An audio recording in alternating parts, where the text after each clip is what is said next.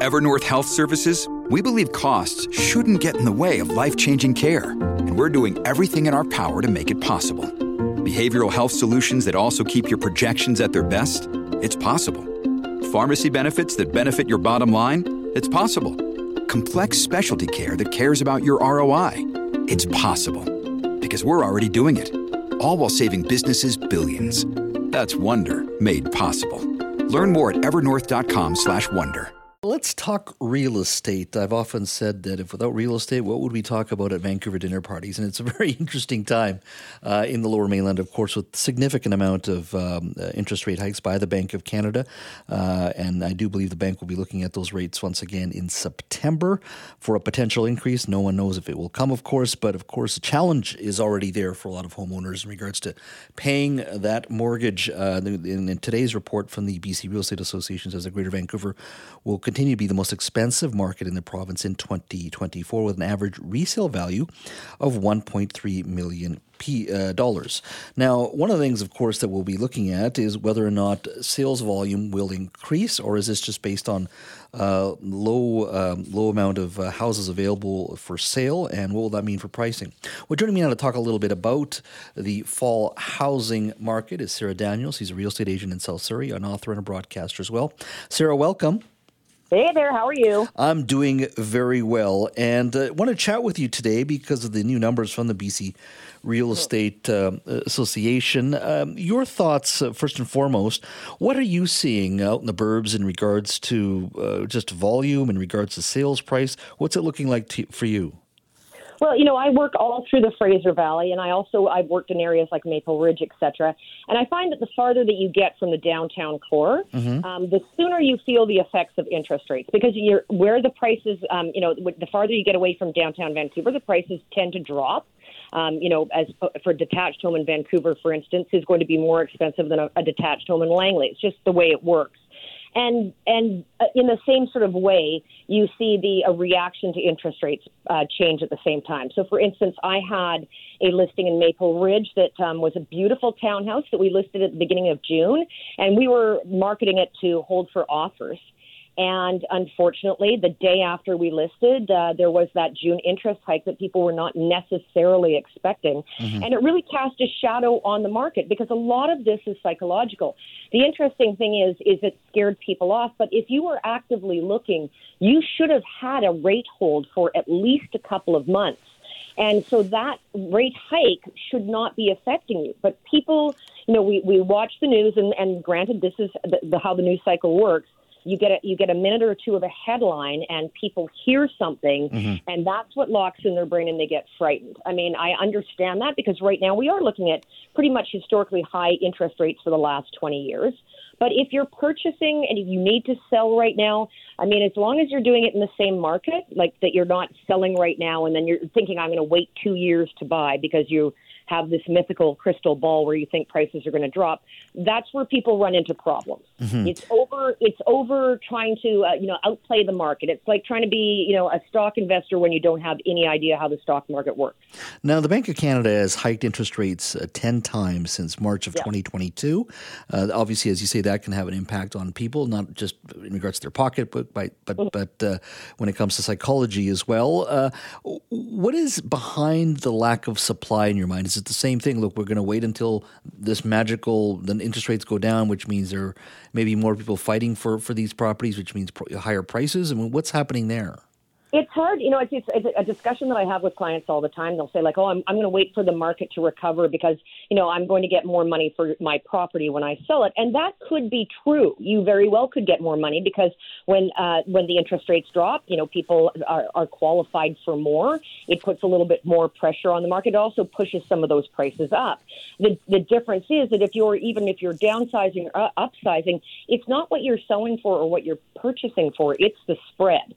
So, if you're waiting, like, for instance, for a property that you're interested in or that you're planning on selling, and you're waiting for that $1.5 million, say you've got a house in the Abbotsford area, and you're holding on for that $1.85 million price. the townhouse that you were planning to downsize is going to see a lot more competition, perhaps. You're going to see that price probably come up faster than you will that detached house. And so you're waiting for that maybe extra $50,000 for that sale at 1.5. Meanwhile, the property that you were interested in purchasing has gone up 80. So you're not doing yourself a service. You have to sort of look at what the market is doing in the price point that you're selling at and the price point that you're purchasing at, and go from there. Because at the end of the day, the idea is that you're purchasing something that you're going to be able to stay in for 5 years. If you're just making a purchase for a couple of years, you probably need to sort of rethink your strategy and maybe stay out of the market a little bit longer and until you're in a position to buy something that's going to be right longer. Mm-hmm. Now, one of the things we've been talking about is the fact that the government, has to make sure there's more supply in the market in regards to the broader issue of housing affordability.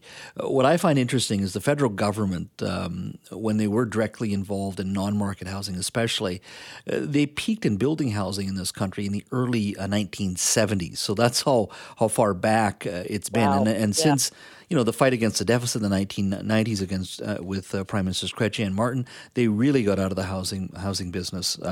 And so we've been sort of building towards this housing crisis that we now have in regards to supply. From what you see, can government have that much of an impact in regards to leading to more supply being built, and especially in a very quick manner? Well, we are very much a NIMBY society. Nobody wants it in their backyard. So, if you've lived on the west side of Vancouver all your life, and there's proposals for multifamily complexes that are going to be on your block, people get upset about that. But we have to realize that the world is changing. You can't live in your little bubble of the 1970s or 1980s anymore, and things are going to change. And it really does, in my opinion, take all levels of government. People like to blame the feds. They like to blame the provincial government and the municipalities for all sorts of different things. But it's going to take multi-levels here. You need to look at zoning municipality-wise and the ease and ability to get permits. From the provincial side, maybe tax breaks, et cetera. And same with the feds, maybe purchasing land. Part of the problem right now is that, the sad irony is builders build when the interest rates are low. The projects are being put on hold right now. Some projects are being canceled because of the higher interest rates and because buyers are on the sidelines. So, in fact, this surge in interest rates, which is to quell inflation and has been pretty successful at that, and I understand the logic behind it, has actually put a brake on development. And, it's a double-edged sword. There's some good that comes out of these things and some bad. We have to start looking at building properties that are specifically rental targeted. And in order to do that, developers not going to make any money on that. And that's fine. Lots of people don't like developers. But if they're not making a profit, they're not going to build it. So that means that the feds, the provinces, and the municipalities need to shake their heads, get together, work together, a 10-year plan, not based on, ideology and all the rest of it, but all working together on how we are going to make housing more realistic for the next generation. My final question to you, and I know some people are struggling, and I do have a tremendous amount of sympathy for them, especially if they had a variable rate mortgage and they're struggling under the weight of this, and a lot of young families especially.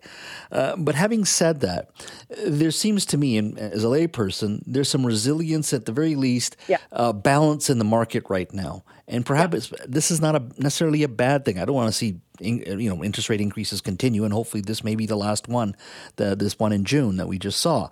But in the grand scheme of things, do you think this has actually brought some balance into the market, some calmness, even though it may be temporary? I don't know. But do you think that there's a positive to it? There have been some positive. I mean, and the last hike actually the last one was actually in July, which kind of really took everybody off guard. Basically, right now, if you're looking to purchase, talk to an actual mortgage broker who represents a lot of different lenders and can give you all sorts of great advice. But they will say to you, don't lock in for a 5-year fixed.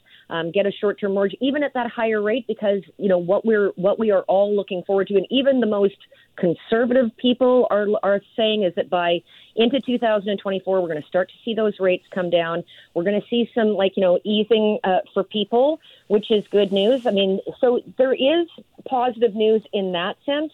But like I said, when you see the interest rates drop down, you're going to see the prices start to come back up. So you can buy now and then renegotiate your mortgage in a year or two, and you're probably buying at a pretty good number right now.